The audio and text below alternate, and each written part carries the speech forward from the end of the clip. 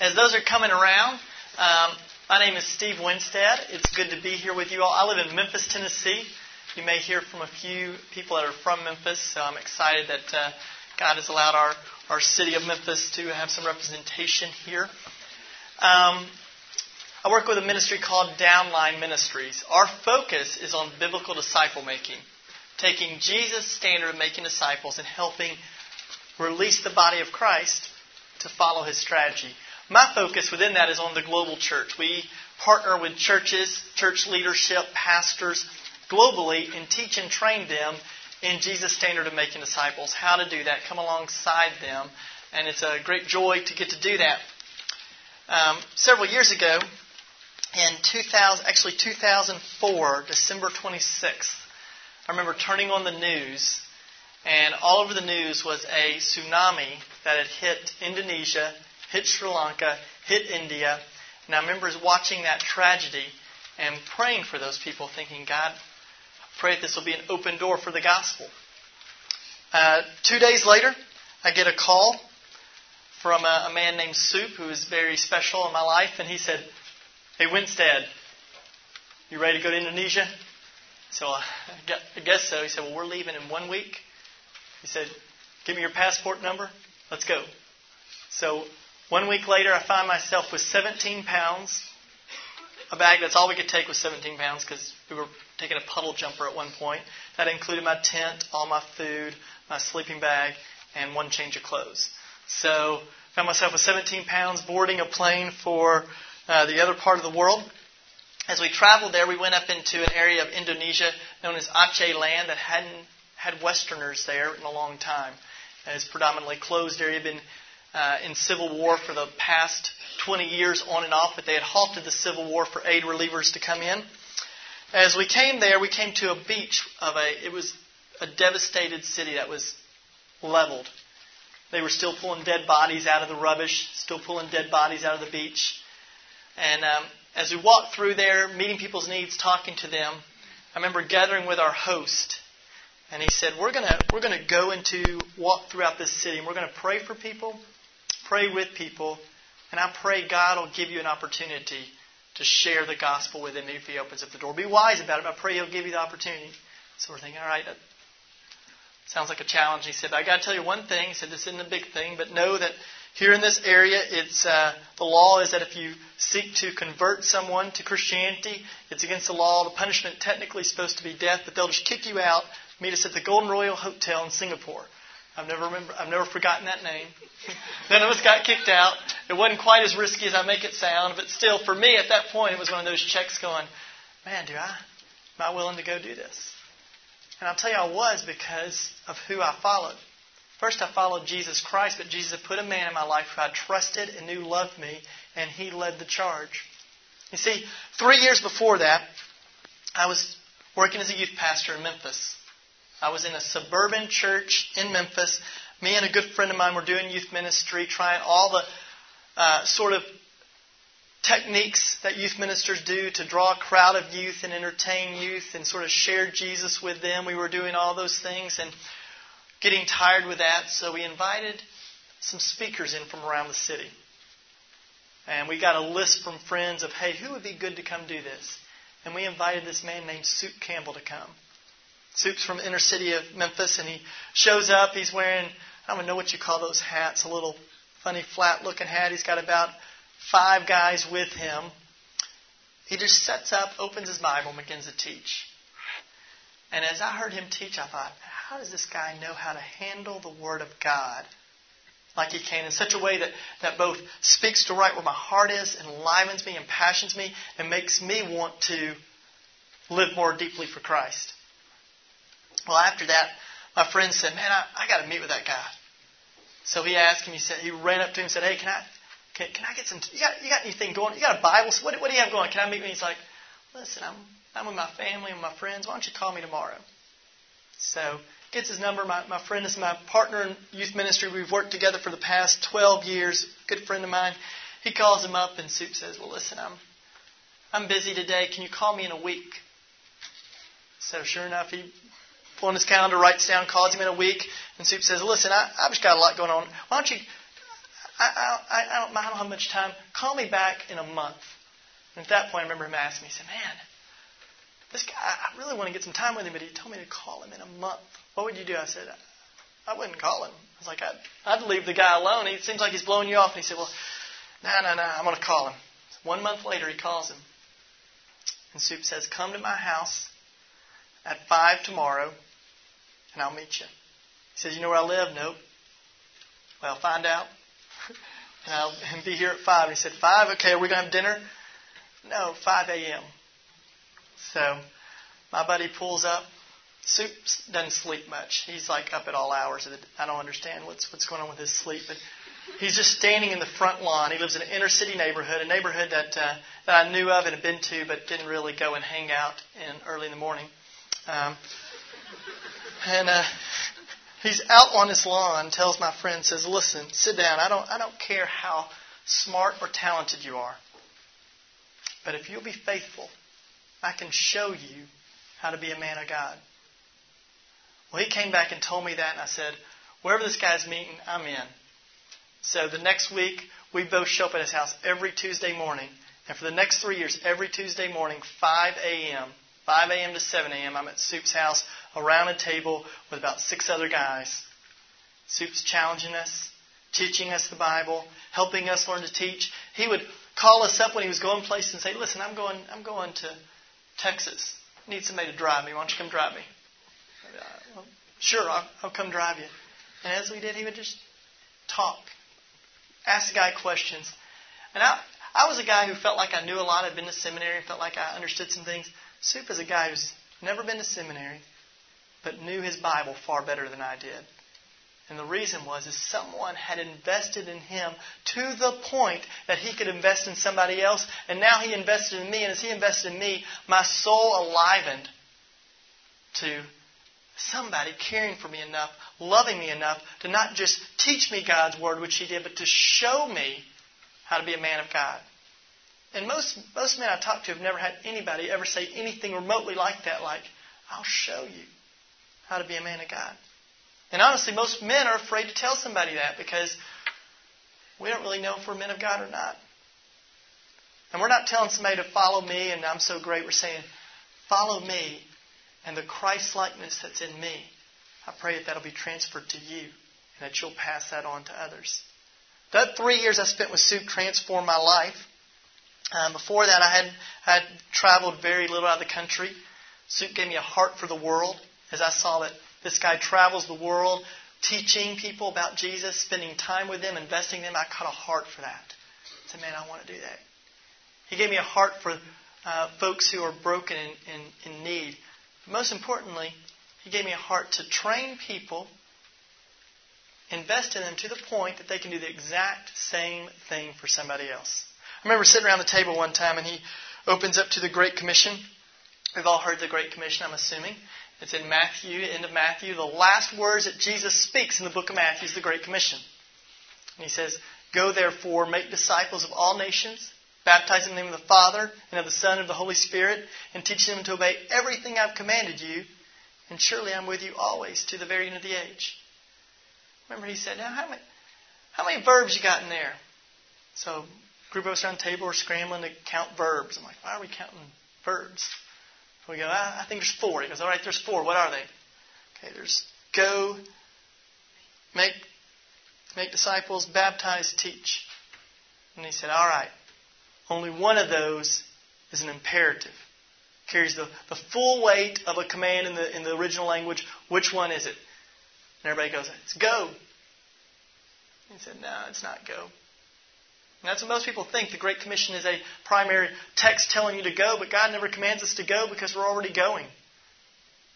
He said the command is make disciples. And then he said, now who's this commission given to? I'm like, it's given to the 12. He's like, all right, does it stop with them? Well, no. It's given to every single follower of Jesus Christ. So is it given to you if you're a follower of Jesus? Absolutely. So you're telling me I'm commanded to make disciples. If you're a follower of Jesus Christ, I can tell you based on Scripture that we have a command of Jesus to make disciples, to be making disciples the way that Jesus did as best we can. Now, God's created us all unique, given us different gifts, different abilities, but He's called us all to invest in others in such a way that they can invest in others. And that transformed my life. Ever since then, I'm thankful for the few people that God has allowed me to invest in, and I get to see them pouring into others. And that's what we want to talk about today is, we're calling it mentoring, but it's really what I want to talk more about is discipling. Investing in someone, strategically investing in someone to the point that they can do the same for someone else. Now I want to look at a verse in Scripture. I think this is one of the clearest verses in Scripture on what the discipleship process should look like. 2 Timothy 2:2. 2 Timothy is the last letter Paul wrote.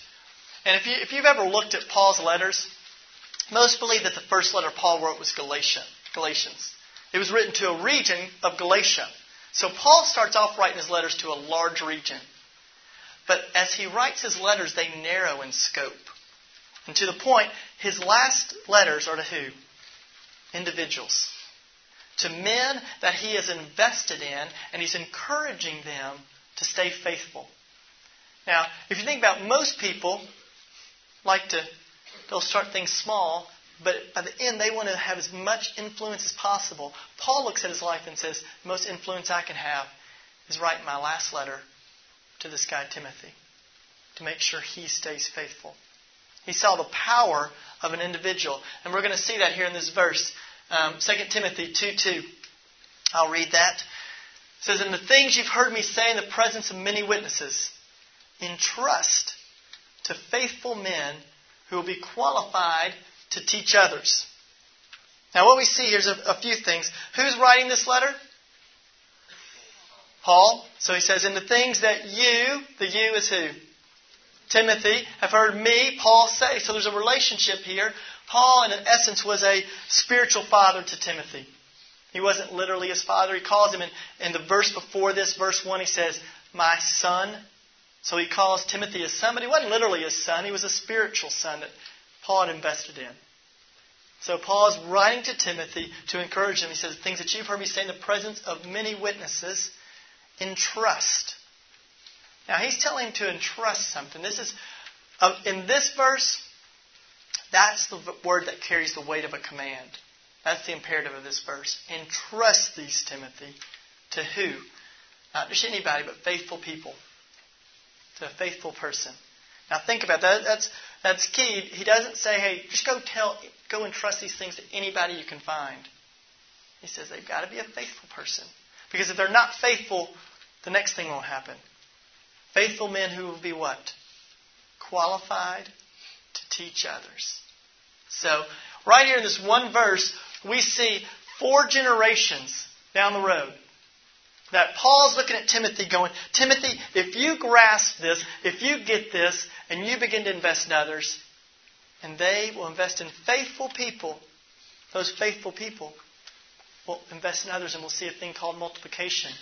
In fact, in the book of Acts, when you read through the book of Acts, at the end of in chapter 1, we see 120 people. That's the church. 120. By the end of chapter 2, the church added 3,000 people. Pretty good day. 3,000 new people added to the church one day.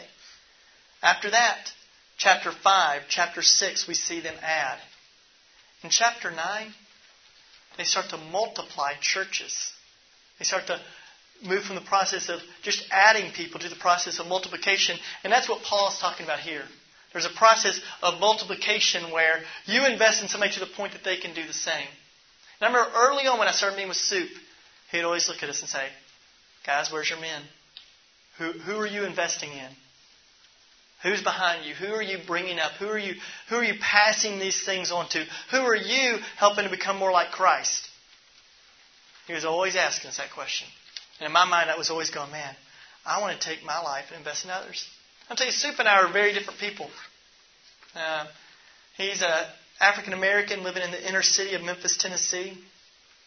Talks very different than I do. Older than I am, thinks different than I do on a lot of things. Different life experiences. But I can still take and invest in people. And I don't have to do it the exact same way Soup did, but I can invest in them in a very strategic way.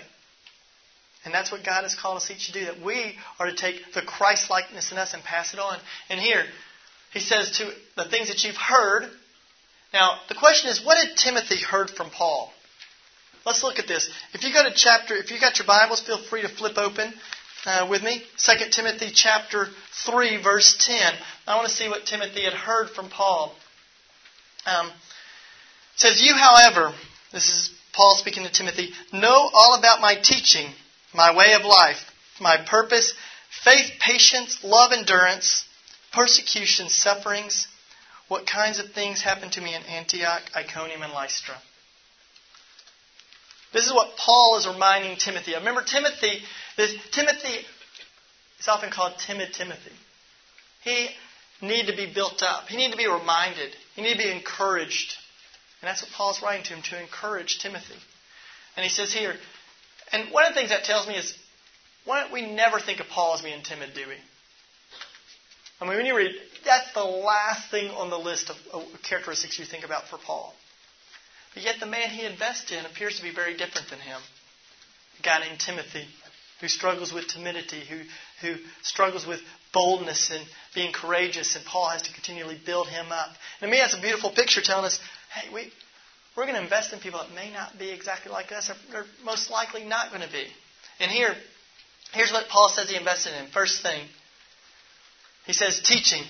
He says, you, however, know all about my teaching. Timothy had heard Paul teach. One of the first things that someone's got to know is doctrine. You've got to teach them doctrine. And so often people don't like talking about doctrine or teaching or theology. I tell you, your theology affects everything you do. The first thing you did this morning, the things you think about during the day, the way you approach your day, the way you interact with other people, that's all an expression about your belief in God, about who you think He is. The way that you think about God, the way that your heart connects to God, that affects everything that you do. So don't make light of having sound doctrine, because what you believe is going to be what you live out. So having right theology, that's important. So first thing Paul says is you've got to have, you know about my teaching. And earlier in the book of Timothy, in chapter 1, verse 13, he says, what you've heard from me, keep as a pattern of sound teaching with faith and love in Jesus Christ. He says, Timothy, what I've taught you, this is the pattern. Don't deviate from it. Stick to this. And there's a sense in which we want to pass on sound theology to others. Now, some of you may be thinking, I don't know if I know that. Well, there's plenty of ways to help you along and help you get that. And I remember Soup told me, he said, man, all you got to do is find somebody that knows less than you. Start teaching them what you know. And as you teach them, you're going to want to learn more, and you're going to keep running back, and that's going to cause you to grow more. And tell you, the thing that has transformed my spiritual life is investing in others, because as I do that, I realize, man, I don't know a whole lot. I want to keep coming back and learning and growing so I can pass that on. So, passing on teaching. What's the next thing it says there? Anybody got their Bibles open? Anybody about my teaching, my what? What? Conduct. Way of life. I remember Soup told me, he said, man, I want you to get time with me outside of us meeting on Tuesday mornings. I can remember going over to his house, eating dinner with him and his family.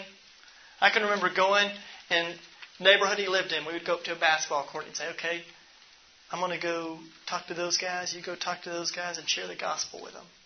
I'd be scared out of my mind. I mean, I was terrified. But I learned from watching him, from observing him, and spending time with him and watching how he treated his wife, how he treated others, how wherever he went, he was a guy who was loving people, seeking to share the gospel. And those are the two keys really to investing in somebody right there. You're passing on truth and life. I would say either one of those, if you don't have both of those, you're doing something other than a biblical method of discipleship.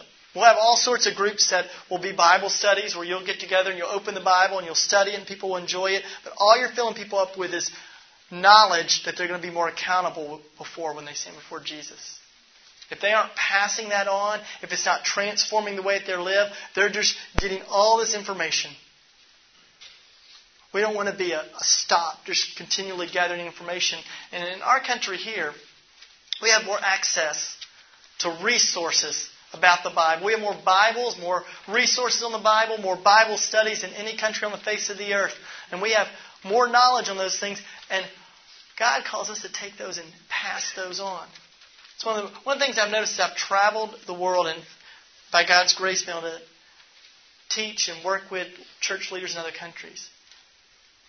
There's a desperation to know the Word of God, to understand the Word of God. Do you realize that 95% of pastors that will take the pulpit this week have no formal training? That's a world statistic. 95% of pastors who take the pulpit this Sunday have no formal theological training. Over 80% have no informal training. So that means 80% of our pastors who step in the pulpit have never had anybody take them and say, hey, let me help you understand the Word of God. You see, on a global perspective, many of us in this room, though we're lay people or whatever we may call it, we have more training than many people take in the pulpit this Sunday. We don't often think that. We're feeling like we got to keep getting more knowledge before we can do anything. I got to get more, I got to get more, I got to get more. So, Bible studies, that's not discipleship. It's an aspect of it. You got to have truth. The other thing is life. A lot of people will have accountability groups and you'll get together and talk about your problems and talk about life and pray together and leave. That's not discipleship either. That can be an aspect of it. But the two things is it's got to involve transferring truth and life in the context of real relationship. If you don't have a relationship with someone, if you don't know them, you can't call that discipleship. If someone's not investing truth into you in a way that you can pass it on, that's not really what Jesus did as far as discipleship. Jesus spent time. They knew Him intimately. And the thing about Jesus' life is He ministered to the crowds, but you know where most of His focus was? On the 12. Because He looked at those 12 and said, if they get it, they're going to revolutionize the world. In fact, He told His disciples this, you will do greater things than I do. Remember one time I had somebody ask me, what does that mean? I thought, well, I know it can't be talking about salvation. Because the disciples couldn't offer themselves up as a sufficient sacrifice. What's it talking about? They're going to be the ones who are going to go and spread the good news of the gospel throughout the known world, that are going to lead this thing, invest in people, disciple people, start churches, do those things. And that's exactly what they did. You look at where the disciples died, every one of them, they died scattered all over the world. All over that area. And all of them but one, at least that we can tell, all of them died for what they believed. John died of old age in exile. Now, I think that's one of the greatest testimonies to the gospel. Think about this. A lot of people will die for what they believe. A lot of people die for what they believe. We see it all the time on the news. But not many people will die for what they know is not true. It's a big difference. The disciples, if they knew that Jesus hadn't rose from the grave, do you think they would have died for it? Right? When they're about to kill him, they said, we really made it up. I'm not willing to die for a lie. People will not die for something they know is a lie. Those guys died not for what they believed. They died for what they believed they saw. For what they knew they saw. Very different than what we see people doing today. That's a unique thing. That's one of the greatest testimonies, I think, to the good news of Jesus Christ. The fact that these guys all over the world were willing to give up their lives because they knew Jesus. He had transformed them in such a way. So, two things right there. Huge things. Truth and life. I'd say those are two of the keys of discipleship. Next thing he talks about is my purpose. Timothy knew Paul's purpose. Paul says this. He says, for me to live as Christ, to die as gain. He says, I consider my life worth nothing to me if only I may finish the race and complete the task the Lord Jesus has given me, the task of testifying to the gospel of God's grace. He says, I've been crucified with Christ and no longer live, but Christ lives in me. What was Paul's purpose? He said, to die is better than being in this world. I think I know that in theory. I don't know if I've reached a point where I'm really eagerly saying that quite like I see Paul. To die is gain. And he says, but to live, to be here, it's going to be Christ. Timothy had seen Paul's purpose. He knew what Paul was about. And that's the thing, if you spend time with somebody, they're going to really know what your real purpose is. They're going to get close to you and see what you're living for. You're going to pass that on. So he knew his purpose. His faith. He knew when Paul got in a difficult situation, Paul didn't just instantly go to his solution. He trusted Christ. He would pray. He would come to God and trust God for the answer. Somebody you're investing in, they're going to see your faith. And when you think about it, the people that the people that have impacted you the most, I'm sure many of us have been impacted by our pastors' teaching. But if I were to ask you to raise your hand and tell me the topic that your pastor preached on this, the passage of Scripture your pastor preached on this Sunday, I bet we get maybe half the room at best. If I said, can you tell me 3 points? Can you tell me a lesson you learned from his sermon? I bet most of us wouldn't know. And I'm not saying that to shame you. I'm just saying that that's the reality of how we work. You know, we hear messages, we leave, they make us feel a certain way, but they don't transform us. Not like a person can. If I was to ask you, why are you sitting in this room today? I think most people would say, because of so-and-so. Because I talked to so-and-so, I can trace it back to this person who encouraged me, who loved me, who showed me Christ. Most people are in here right now because of people. People living for Christ have transformed us. And you saw their faith, you saw how they lived.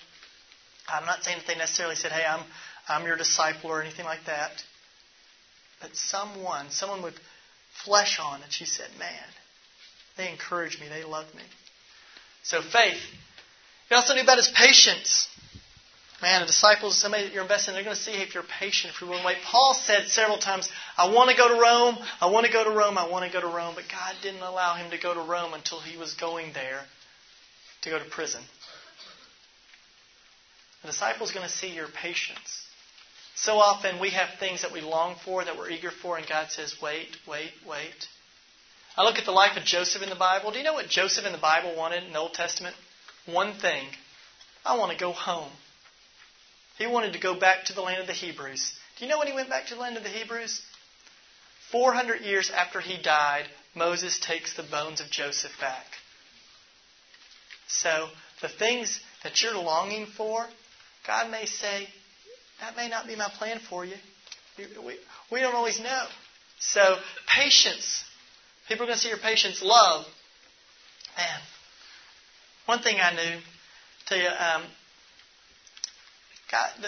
Soup was a guy, when I met with him, he could be pretty tough on guys. I remember if guys showed up late, he would just lock the door, and you'd hear guys knocking at the door, and he wasn't about to let them in. And I don't do that. If people are late, I'm like, hey, come on in. You know, I'm not the same type of personality. But I knew that he loved me. I knew he could speak challenging truths into our lives because we knew that he cared and loved us. So love, they're going to see if you love them. Endurance. Don't quit. Don't give up. How are you finishing? My prayer is like at the end of my life I can say like Paul, I've run the race, I've kept the faith, I've fought the good fight. Finish well. Some of the people that have transformed my life most are guys who have retired from an occupational job and are now spending all their time investing in folks, loving folks. I need that. I need guys. I need people older than me that I can go and glean wisdom from. Endurance. Keep running this race. Don't give up. Don't quit. There's not a time where we all of a sudden retire and quit doing the work of ministry. We stay faithful until we stand before Christ in glory. That's our goal. So endurance. Persecutions. Man, Paul had been persecuted, hadn't he? Paul was stoned, left for dead, and what did he do? Gets up the next day and goes back into that city. I venture to say most of us in this room wouldn't do that. I know I wouldn't. If someone threw rocks at me to the point that I was dead or supposed to be dead, and I somehow made it through, I would leave as fast as I could. Instead, somehow, Paul gets up, goes back in that city, continues to preach the gospel. And do you know who was from that area? Timothy. Do you think Timothy had heard stories? Man, there was this guy came, he was preaching. They tried to kill him. They threw rocks at him. Some say he was even dead. And the next day he got up and went right back into that city and preached again. Persecution is something we're going to endure. If you're a follower of Jesus Christ, that's a promise. We're going to endure persecution. It may look different. Here in our country, persecution can come in somebody not giving you a promotion, or somebody laughing, or somebody saying something harsh. And I don't want to take those things too lightly, because you know what? They've locked up a whole bunch of people. We look at those and they're sort of laughable. You know, somebody laughing at you, or somebody saying something harsh, or fear of what people will think of you. Well, that is handcuffed a whole bunch of people from sharing the gospel, from crossing lines. So we can look at them and say that they're little, they're not a big deal, but hey, our enemy knows human nature. In our country, that's got people on lockdown. That's all the persecution we need to keep us from moving forward. Some other parts of the world, you know, you can be persecuted and go to jail. When we go and work in the underground church in East Asia, I'm not at risk. Worst thing they'll do to me is kick me out. I have a low risk. But the people who have brought me in, they're the ones who have the risk. Because if I do something stupid, if I do something foolish, I can put them in jeopardy. They may be the ones who will endure the persecution. So persecution still exists around this world. If you don't believe that, get publications like Voice of the Martyrs. Go and look at that. Persecution is still very real. Start looking at some things on North Korea and you'll see, man, people will die today because they believe in Jesus Christ. That's the reality of our world. People will die today because they trust in Jesus Christ. So persecution is very real. It looks different in different parts, but all of us will endure it. Everybody's going to face persecution. The person you're investing in, they'll see how you handle persecution.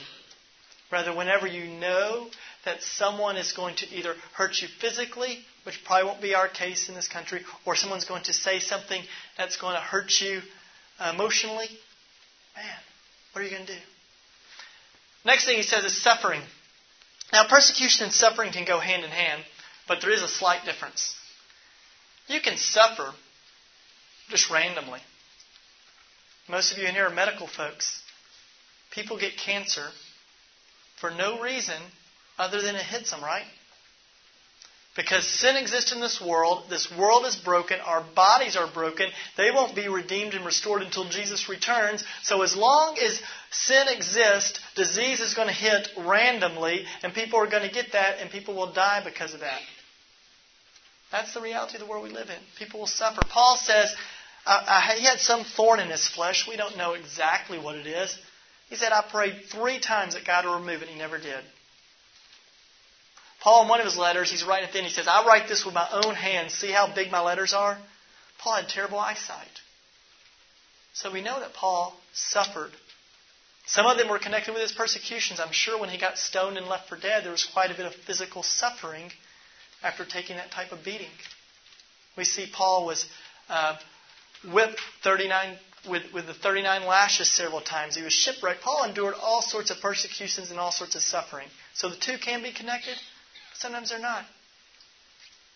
Many of us in this room can think of someone who faithfully walked through suffering, and what a testimony that is to us. How encouraged we are to see them walk through that. So a disciple's going to see how you suffer.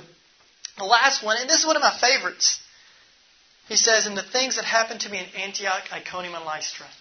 You know the reason I love this? Because all Paul had to say to Timothy was, hey, you remember Antioch? Yeah. Timothy knew it. All he had to do was say Antioch, and Timothy knew what he was talking about. Timothy knew what happened in these places because he was with Paul. You have people in your life that can say, hey, you remember when we did this? You remember being there? And you're like, yeah, I remember that.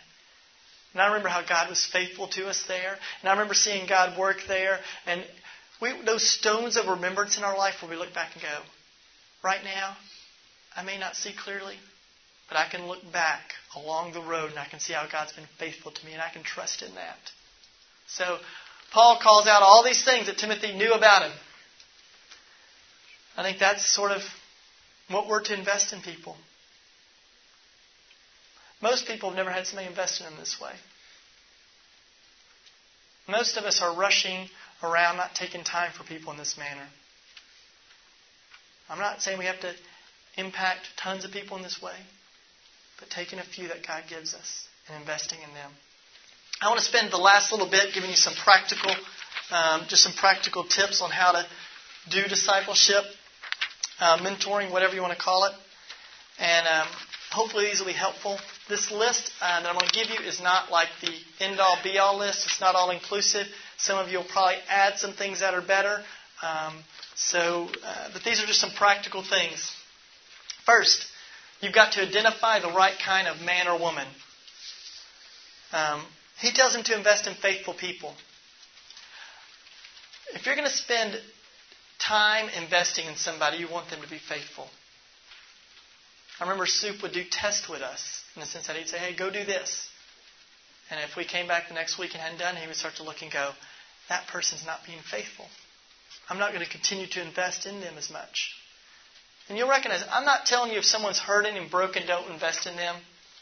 But here's where so often we spend most of our time. There's somebody who's hurting and struggling, and we allow them to dominate our time. And we keep investing in them, while there's someone over here who's eager and hungry and ready to run the race, and we don't spend any time with them. I'm not saying don't invest in that person, but strategically, we need to be spending time with those who can run the race well. You know what Paul's prayers are for? Read Paul's prayers in Scripture. They're for those who are doing well. He prays, he says, I pray for those who are doing well, that they'll continue to run the race, that they'll continue to do well. See, those who are doing well, they're the ones who are making an impact for the kingdom. So if we want to see more people out there, we want to keep those who are running well, doing well, help encourage them and build them up and keep them from crashing, loving them well. And as we do that, we'll see more and more people reached, more people impacted. So here, you identify the right type of person. I've got written down here, you want a fat person. I remember somebody said that to me one time.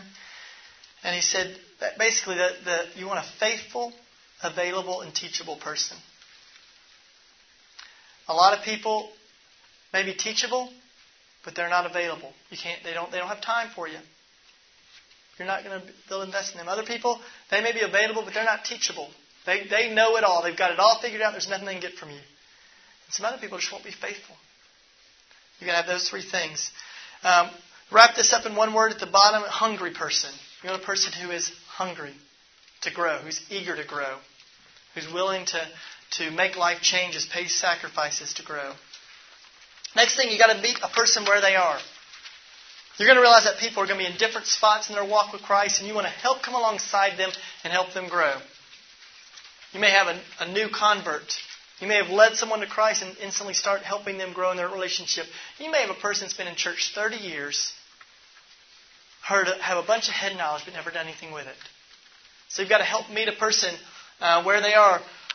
One down there, the blank down there is, therefore you must do the work of contextual ministry. You've got to know the context of who you're working with and what they need. My father-in-law, he disciples dental students. Every Sunday night he has 20 dental students at his house, and he takes them and invests in them. He owns 3 extra bikes. He takes them bike riding, has them over his house for dinner. He does discipleship in some ways very differently than Soup. But the results are very impactful. There are guys spread out all over our country and all over the world that have come out of his Bible studies, that have come out of his discipleship with them, his investment in them, that are doing world-changing ministry. See, you take where God has placed you and the people that God is bringing to you, and you be faithful with them. So he meets them right where they are. So meet people where they are. Next thing, start small, raise the bar. By that I mean, when you meet someone where they are, start with simple things. I remember Soup would give us and say, hey, and not saying that Scripture memory is the test of faithfulness, but that's one of the things he said, hey, go memorize the Scripture and bring it back next week. And if the guy didn't do it, he'd start to look and go, man, this guy's not hungry. And I'm not trying to make that some magical thing. But there are ways that we look and go, man, we're journeying through this. You're not willing to invest the time to do this. You're not being faithful. But you start small with a person. Continue to challenge, to challenge, to challenge. As I told that story, Soup called me once and said, we're going to Indonesia. And on the phone, I said, I'm in. I'm going. Why is that? I'd spent enough time with this guy. And he only took a few of us. He said, I'm taking the guys I've invested deeply in. Why? Because he knew us, we knew him, and he had continually given us, challenged us, and raised us up to a point where he said, man, these guys can be trusted. I can take these guys. So start small, raise the bar. Be relational. Soup always called this flow. He said, you got to flow with me. You got to get time with people. You've got to be a person that can connect. We're all, some of us may be introverts in here. Man, you can still connect with a person. You can still love a person, get to know a person. Be relational. Build relationships. Get that time together. Teach for life change.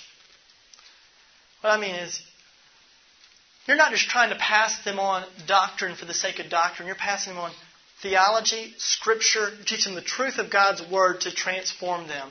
This is our standard as the Bible, and you want someone to be able to handle the Word of God, to know it as best they can. We're never going to have it mastered, but we continually invest and grow in this. Here, down there it says we're teaching for belief. We want to impact a person's belief. We want to impact their behavior, and we want to impact their purpose. That's what the Word of God does. It affects our belief, what we believe. It affects our behavior, how we live, and our purpose. If you see somebody struggling with an issue, I don't usually start with attacking that issue. I start with giving them something bigger to live for and start opening up the Word of God and giving them passion for Christ and living for something bigger. And usually God will begin to work out those issues. Build a future leader. Teach to build a future leader. You're always looking at these guys going, they're going to lead somebody else at some point. And that's, I try to instill that early on in guys. Hey, my hope and prayer for you is that God will allow you to experience the great joy, and it is a joy, of following His plan and investing in others. So what I'm going to teach you as best I can and show you an example for you is something that hopefully you can do with somebody else. I'm building them to lead others. Always wanting them to see that, invest in others. Always wanting them to be praying, thinking about, hey, who in my sphere of influence doesn't know the Lord that I can be praying for, that I can be loving, that I can be looking to share the gospel with? And once I do, how can I help them grow? So build a future leader. Another thing, stretch them.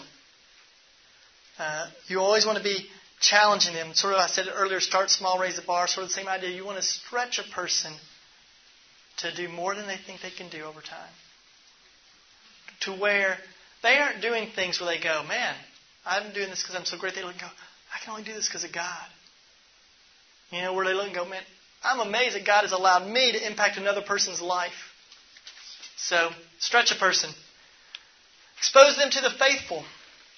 Man, I think we're all sitting here, and when we talk about investing in another person, we all feel inadequate. At least we should, if we have a realistic assessment of ourselves. But at the same time, I look and I go, man, I don't have all the answers. But so often I'll meet with a guy and I'll say, you know what, I don't know the answer to that, but I'll tell you who does.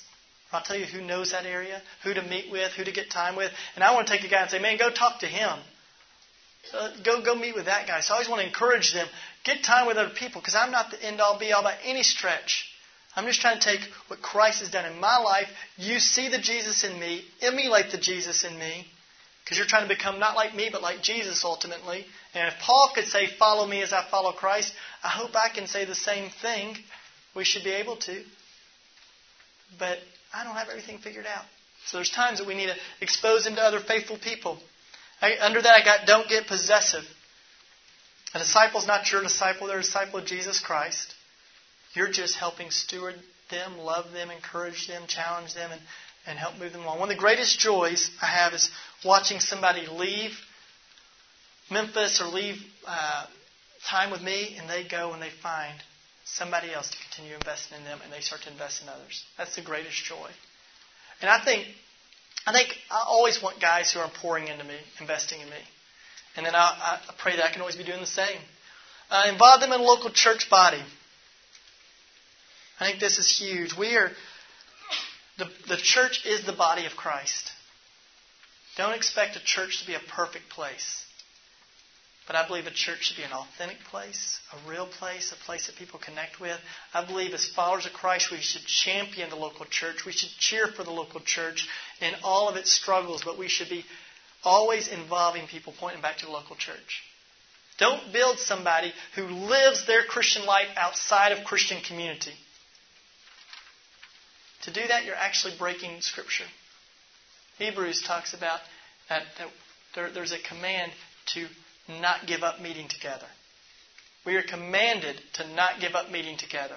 So when you see somebody punning the assembly of the local body, I believe that they're breaking a direct command of Scripture.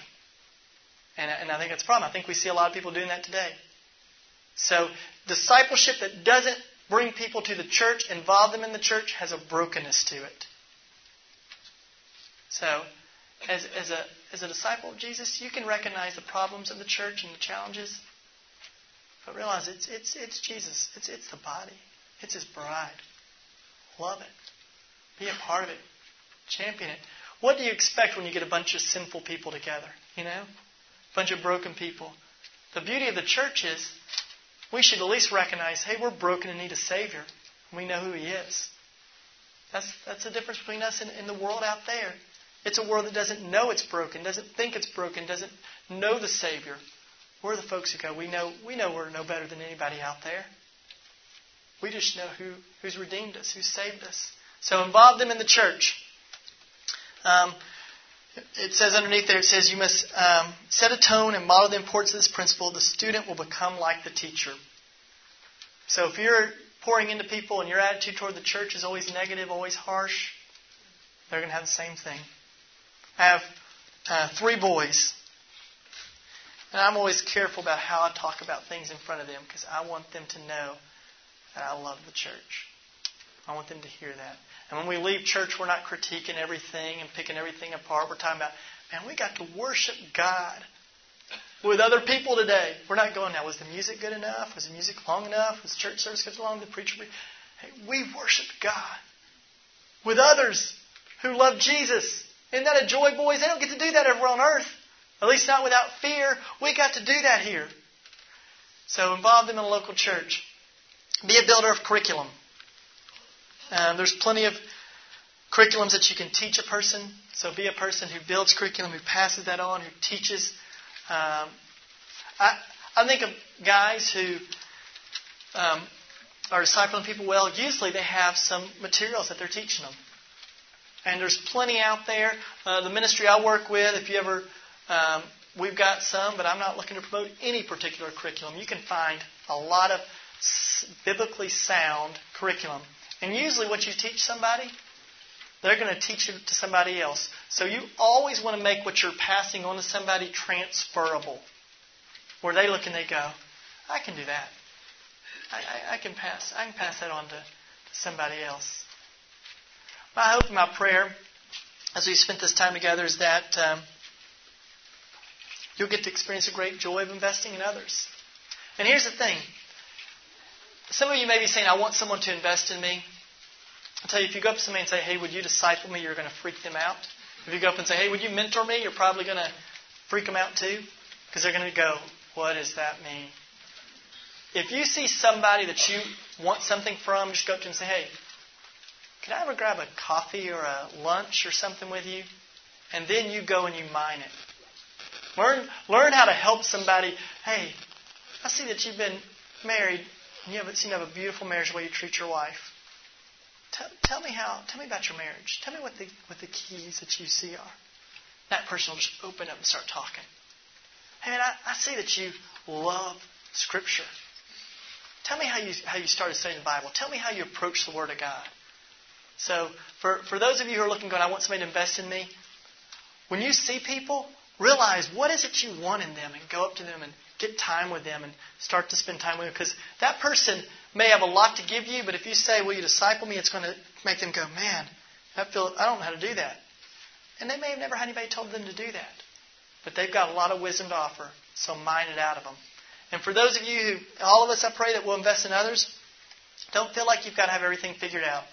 I tell guys a lot, I don't know. I'm not sure. Why don't you go look it up? We got the World Wide Web. Go Google it. I'll go Google it.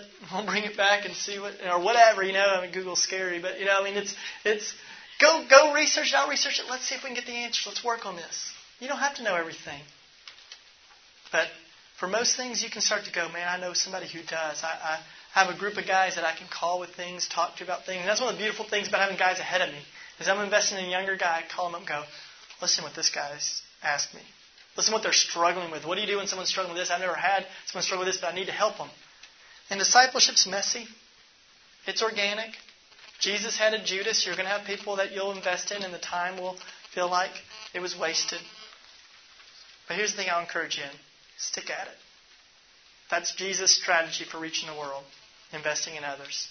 And as you do that, one of the things I see about the global church is there are people all over the world who love Jesus, but their spiritual maturity is not strong enough to withstand heresies within the church.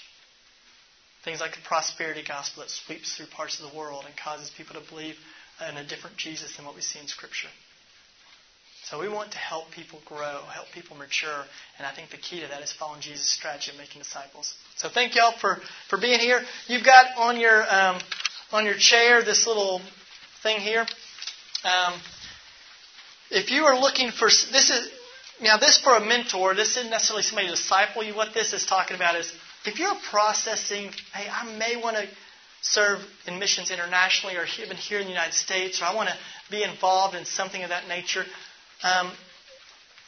We'd love to help. Medical Missions Mentoring would love to help you connect with somebody that can help you process that. So if you're interested, this is for you. The website, the ministry I work with is at the bottom. If you want to contact me with questions, I definitely don't have all the answers, but I'm happy to dialogue. So let me pray for us. God, I do thank you for your word. It is true. I thank you for grace. Your grace covers us. That's the beauty of what's offered to us through Jesus Christ. Lord, as we look at the false religions of the world, we see that they're all locked up in works. People trying to work hard enough to please a God. God, I thank you that we don't have to work hard enough. That there's no work we can do that'll earn our salvation because Jesus has paid that price fully. But God, I pray out of the great gratitude and great love for you that we would experience the joy of participating in what you're doing. The work you're doing in and around this world, God. God, we love you. I thank you for each person here, and I pray if there's anything that I've said that's less than your truth in any way, I pray that fall on deaf ears. But Lord, the things that come from your word that are true, I pray that we be encouraged by them. And most importantly, God, I pray that we would take them, apply them, live them out, and be transformed and be set free to live how you've made us to live, God. You made us each unique, and for it to be a part of your purpose and your plan. So I pray that we'd experience what it means to be a part of the plan of God and to participate in what you're doing. I pray in the name of Jesus. Amen. All right, thank y'all.